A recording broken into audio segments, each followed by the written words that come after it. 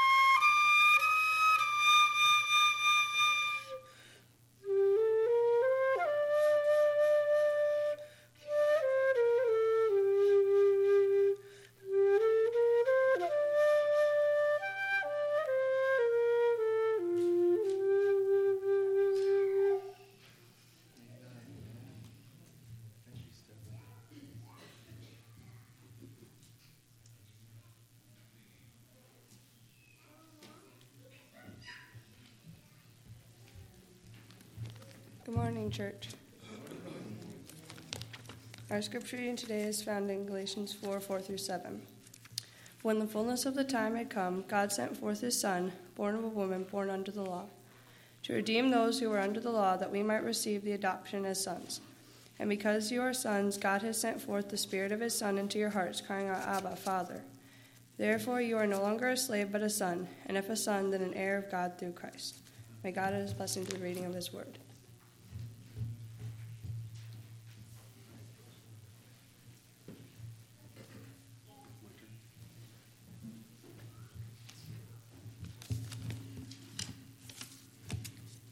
Good morning, church.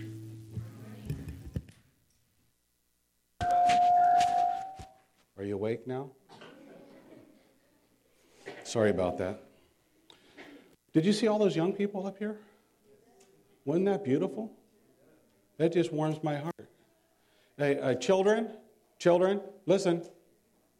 Can you hear me? Thank you for bringing your parents to church. Amen? So before we get started with the message, let's have a short prayer, shall we? Dear Heavenly Father, Lord, as we open up your holy word, Lord, we pray that you will bless us, that we will hear your voice, and that we will respond to it, Lord. And I pray, Lord, that this message would help prepare us for eternity with you. In Jesus' name I pray. Amen. You know, it's the Christmas season. My family and I are going to go away. Go back home and spend some time with our parents, and so this is probably the last time I'll see you till next year. But as I was thinking about this time of year, I don't know if you've noticed it, but I have, that during this time of year, it seems that most people seem to act a little nicer towards one another. They're a little more courteous, and they're a little more thoughtful. Well, at least except for the Black Friday sales, right? So it is a time that the world has drawn its attention to the fact that Christ was born, that he came to this world and he lived. You know, Jesus being born in Bethlehem as a little baby is not the full story, though. There's so much more to it. I'm reminded that God gave messages to his people far in advance of Christ's coming. So I'm going to share with you some of those prophecies about the first coming, and we're going to get a glimpse that God is in control. He knows the beginning from the end. And when he gives his word and he promises something to us, he will fulfill it. You know, that was so vitally important to me when my family, my wife and I, at least at that point, went to an evangelistic series some 25 years ago or so. And the very first night, the evangelist got up, and I'm still friends with him today. He got up, and the very first thing he did was he opened up Daniel. And he went to the Daniel 2 where they have the image, and he preached on that image. And I thought, wow, there's a God in heaven that can tell everything that's going to happen. And he told it to us with pinpoint accuracy. It was amazing to me. I don't know if that has an impact for you, but it had a tremendous impact for me. It changed my life.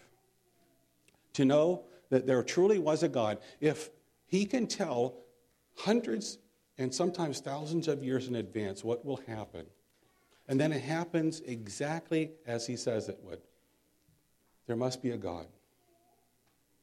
And that message rings true with Christ. Here in Galatians, Paul writes these words in verse 4. He says, "But when the fullness of time came, God sent forth his Son, born of a woman, born under the law." Now, there's nothing amazing or spectacular news there about a man being born of a woman, is there? But what drew my attention to this text was in the fullness of time. And when I first became a Christian and read that, it meant nothing to me because I hadn't gone to that series, that prophecy series yet. And I didn't understand what the fullness of time meant until in Daniel chapter 9, the evangelist read these words.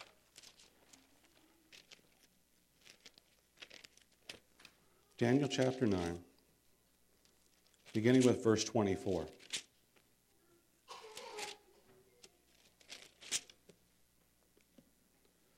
My Bible reads this way. 70 weeks had been decreed or promised for your people and your holy city to finish the transgression, to make an end of sin, to make an atonement for iniquity, to bring in everlasting righteousness, to seal up vision and prophecy, and to anoint the most holy place.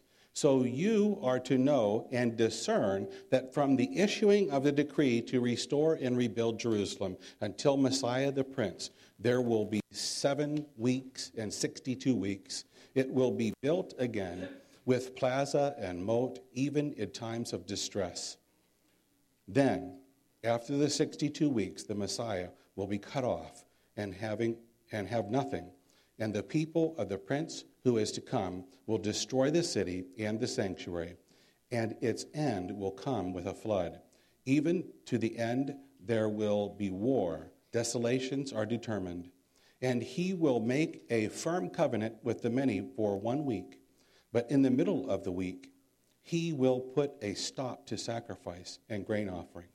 And on the wind of abominations will come one who makes desolate, even until a complete destruction, one that is decreed, is poured out on the one who makes desolate. You know, that prophecy was made in Daniel's time, 600 BC. 600 some years before Christ would be born in Bethlehem there. And it wasn't until after the prophecy was fulfilled, and well after that, into the 1800s, that people began to really understand what was being said here. Jesus would come exactly on time. Is God's timing perfect? Absolutely. Aren't you glad for that?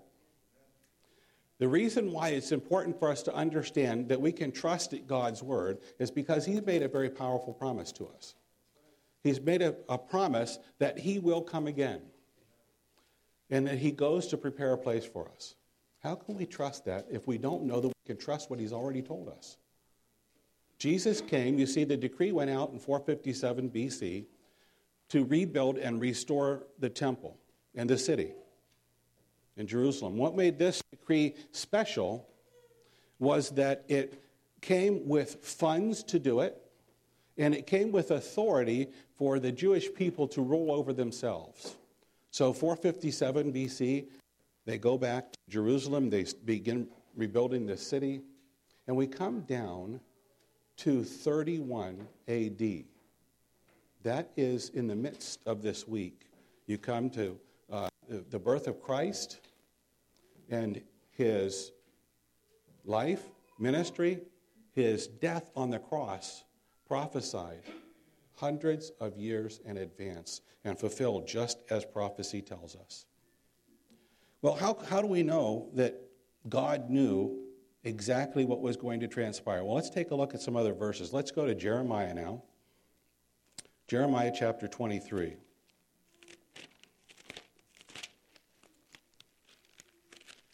Jeremiah 23. And we're going to look at verse 5.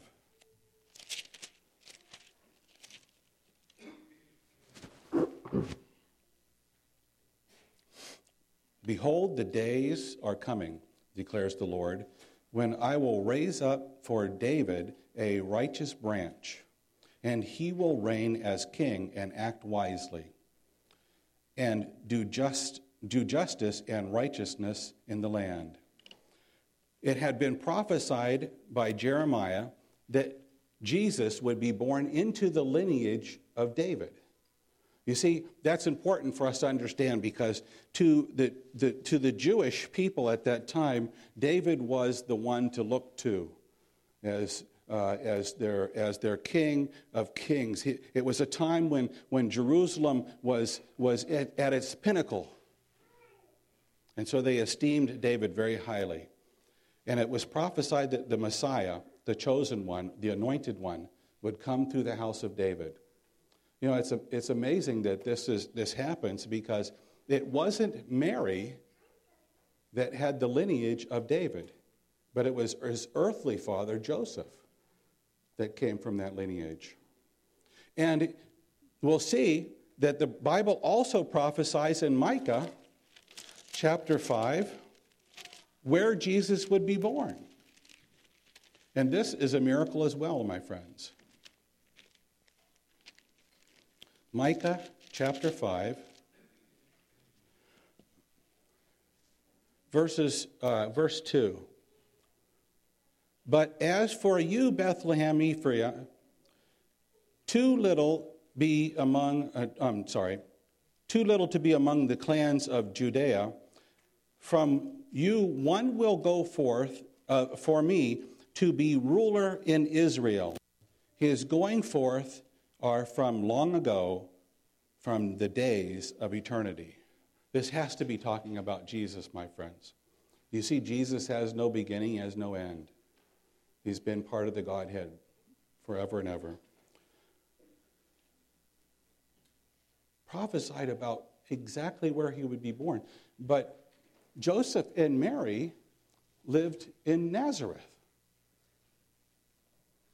How was Jesus going to be born in Bethlehem? Well, God used civil authorities. You see, he has power over them as well. Amen? He used civil authorities to make a decree that everyone had to return to their ancestral home for a census. And it was just happenstance that this decree went out when Mary was about to give birth. Do you think that's true? I don't believe in coincidence or happenstance. God's timing again was perfect. The decree went out from Caesar to go and return for this census. So Joseph and Mary, now, by a show of hands, how many of you ladies would like to be 9 months pregnant and ride on a donkey for 90 miles? I didn't see any hands go up. No, in fact, there were some people that I've talked to recently, they said they weren't going to travel home for Christmas because their wife was pregnant and about to have a baby next month. You want to stay close to home when those events are happening. Amen? So they traveled 90 miles. Mary on the back of a donkey and Joseph walking. So that Jesus would fulfill God's word exactly as it was prophesied. Hundreds of years in advance. Let's go to Malachi now. And God gives another very special message. He gives a promise that the Messiah would be preceded by a special individual. Malachi chapter 4, verses 5 and 6. My Bible reads this way. Remember the law of Moses, my servant, even the statutes and ordinances which I commanded him in Horeb for all Israel. Behold, I am going to send you Elijah the prophet before the coming of the great and terrible day of the Lord. Jesus would be preceded by Elijah. And to give some sense to that, John the Baptist was known to be the Elijah that would precede Jesus. John would go into the wilderness and deliver a message that the Messiah was coming. How about this? In 3 different references, we won't go there just now, but in 3 different Old Testament references, God gives us information in Psalms 45, Isaiah 11, and Psalm 61 that Jesus would be anointed of the Holy Spirit.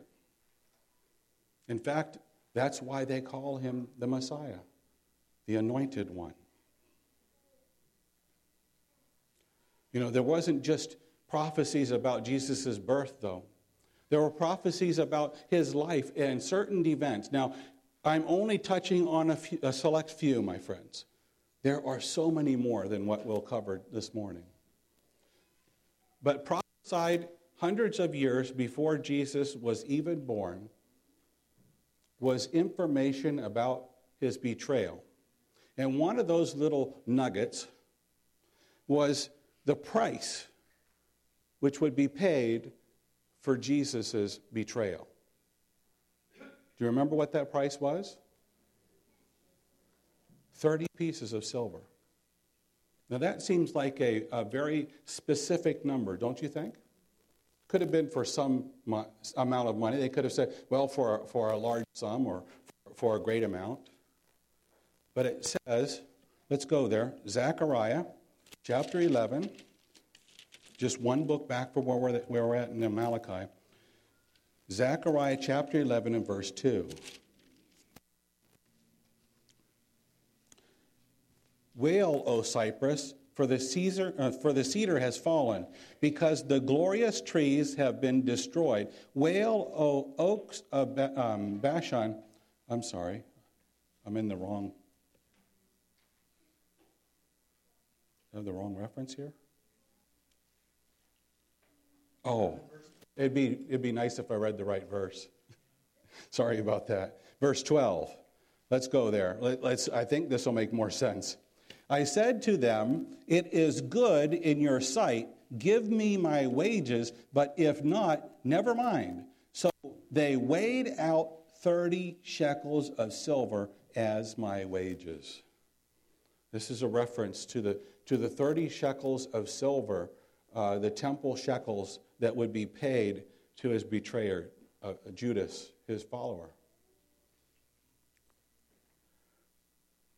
Well, was there anything else? Who was Judas, by the way? Judas was one of his disciples. He had followed him throughout his ministry.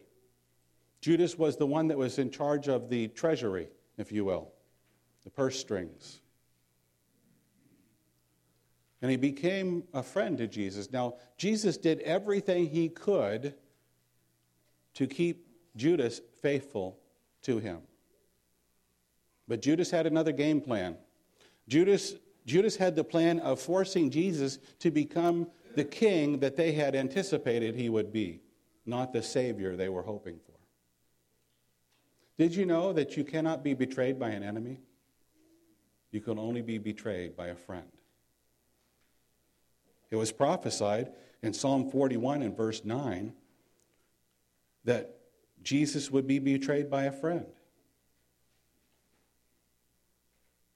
And then in Isaiah 53,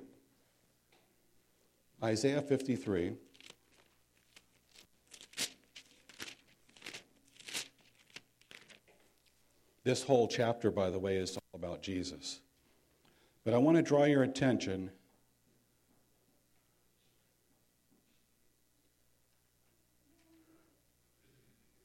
to verse 12. Isaiah 53 and verse 12. Therefore, I will allot him a portion with the great, and he will divide the booty with the strong, because he poured out himself to death, and was, here's the important part I want you to hang on to, and was numbered with the transgressors. Yet he himself bore the sin of many, and interceded for the transgressors. Now, for us to truly understand this verse and why it's important is we have to understand what were the Jewish people anticipating. What kind of Messiah were they looking for? They were looking for a Messiah that would come and expel the Roman Empire and reestablish the greatness of Israel here on earth. He would rebuild the temple the way it was and the city, and they would govern themselves, and they would be a mighty empire again. They couldn't even imagine that this Messiah would be born to suffer for them. They couldn't imagine that he would be numbered with the transgressors. You see, elsewhere in Scripture, it tells us that accursed is him who hangs on a tree. So how is it that the Messiah, the Savior of the Jewish people, could possibly die on a cross? It went beyond what they were able to understand and comprehend. But yet God prophesied it hundreds of years in advance. In Isaiah 53 and verse 12,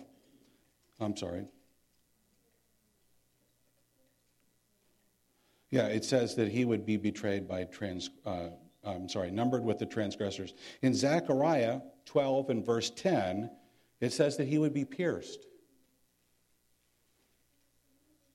Isaiah 53 and verse 9. Since we're here in Isaiah, let's turn back to verse 9.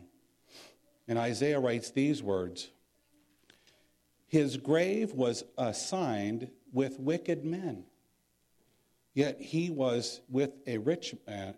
He was with a rich man in his death, because he had done no violence, nor was there any deceit in his mouth. You know, Jesus hung there on Calvary's cross, dying a criminal's death with criminals on each side of him. This certainly didn't fit the picture of a conquering king, did it? Can you imagine? Can you imagine that the Jesus that they were hoping for became the Jesus that we know and love today?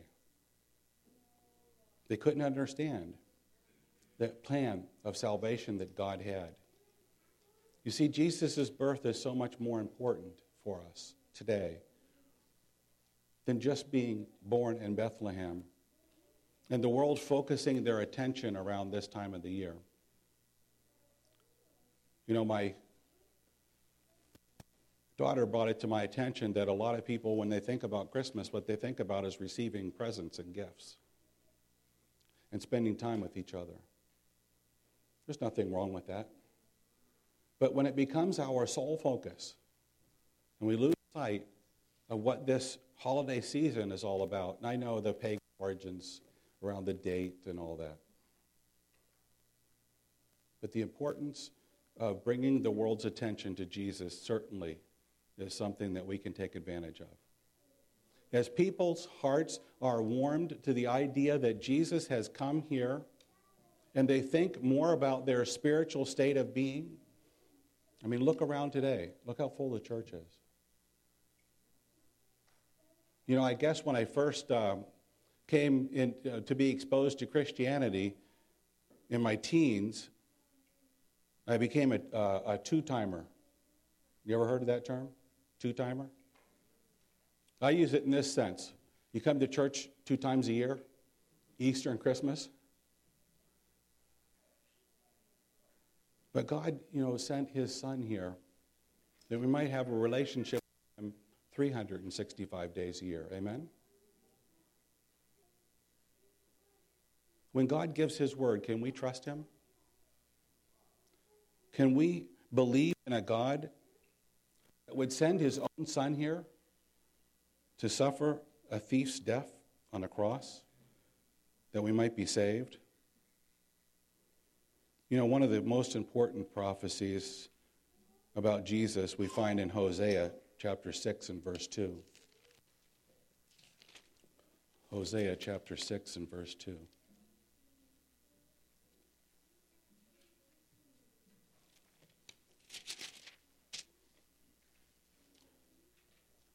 The Bible says that he will revive us after 2 days. He will raise us up on the 3rd day, that we may live before him.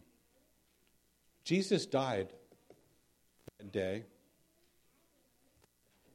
was crucified, was buried in a borrowed tomb, but he didn't stay there. You know what distinguishes Christianity from all the other religions of the world? Is that we have a risen Savior.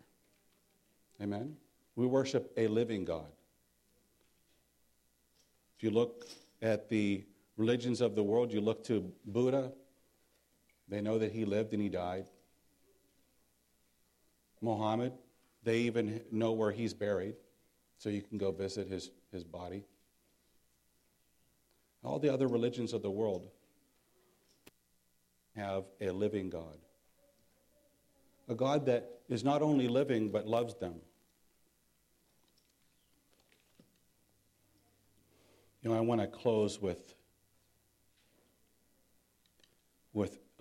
Acts chapter 10.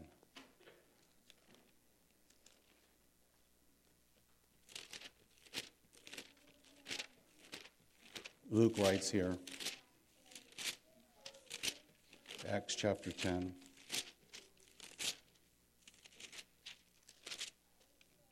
We're going to look at verses 38 through 40.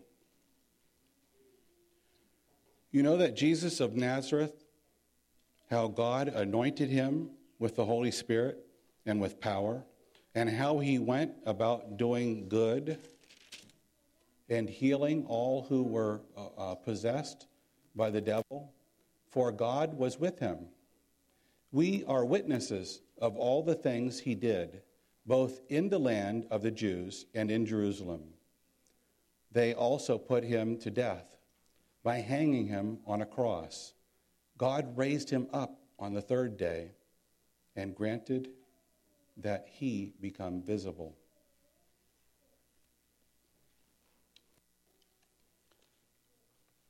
You know, I'm so grateful to God that he is a God of beginnings and ends. He knows the beginning from the end. He's a creator God that loves us with an everlasting love. He's willing to send his own Son here, not just to be born in a manger as a baby, but to suffer his entire life for us, and then to die in our place, that we might have eternal life. I don't know about you, but I can love a God like that. And I can want to serve Jesus because of what he's done for me. Amen? Let's pray. Dear Heavenly Father, Lord, as we gather together in this season in our family units, I pray, Lord, that our hearts will be drawn to Jesus, not just as a little babe in a manger, but Jesus as our Savior and Redeemer. Jesus as one who came here and suffered on our behalf, was crucified, died, and was buried, but Lord, that lives today. I thank you that we serve a living Savior, Lord. And I pray, Lord, that by thinking about what Christ has done for us, meditating on the great work that he did on Calvary's cross, that we might be prepared for your soon coming. You've promised it, Lord. We see now, through your holy word, that when you give a promise, you keep it. So, Lord, we pray that you would put that faith in us, that even though the world is falling apart around us, I pray, Lord, that you will help us to keep our focus on what's true and what's right, found in your holy word. Prepare us for your soon coming, Lord. Prepare us for eternity in your kingdom. I pray these things in Jesus' mighty name. Amen. Our closing hymn is hymn number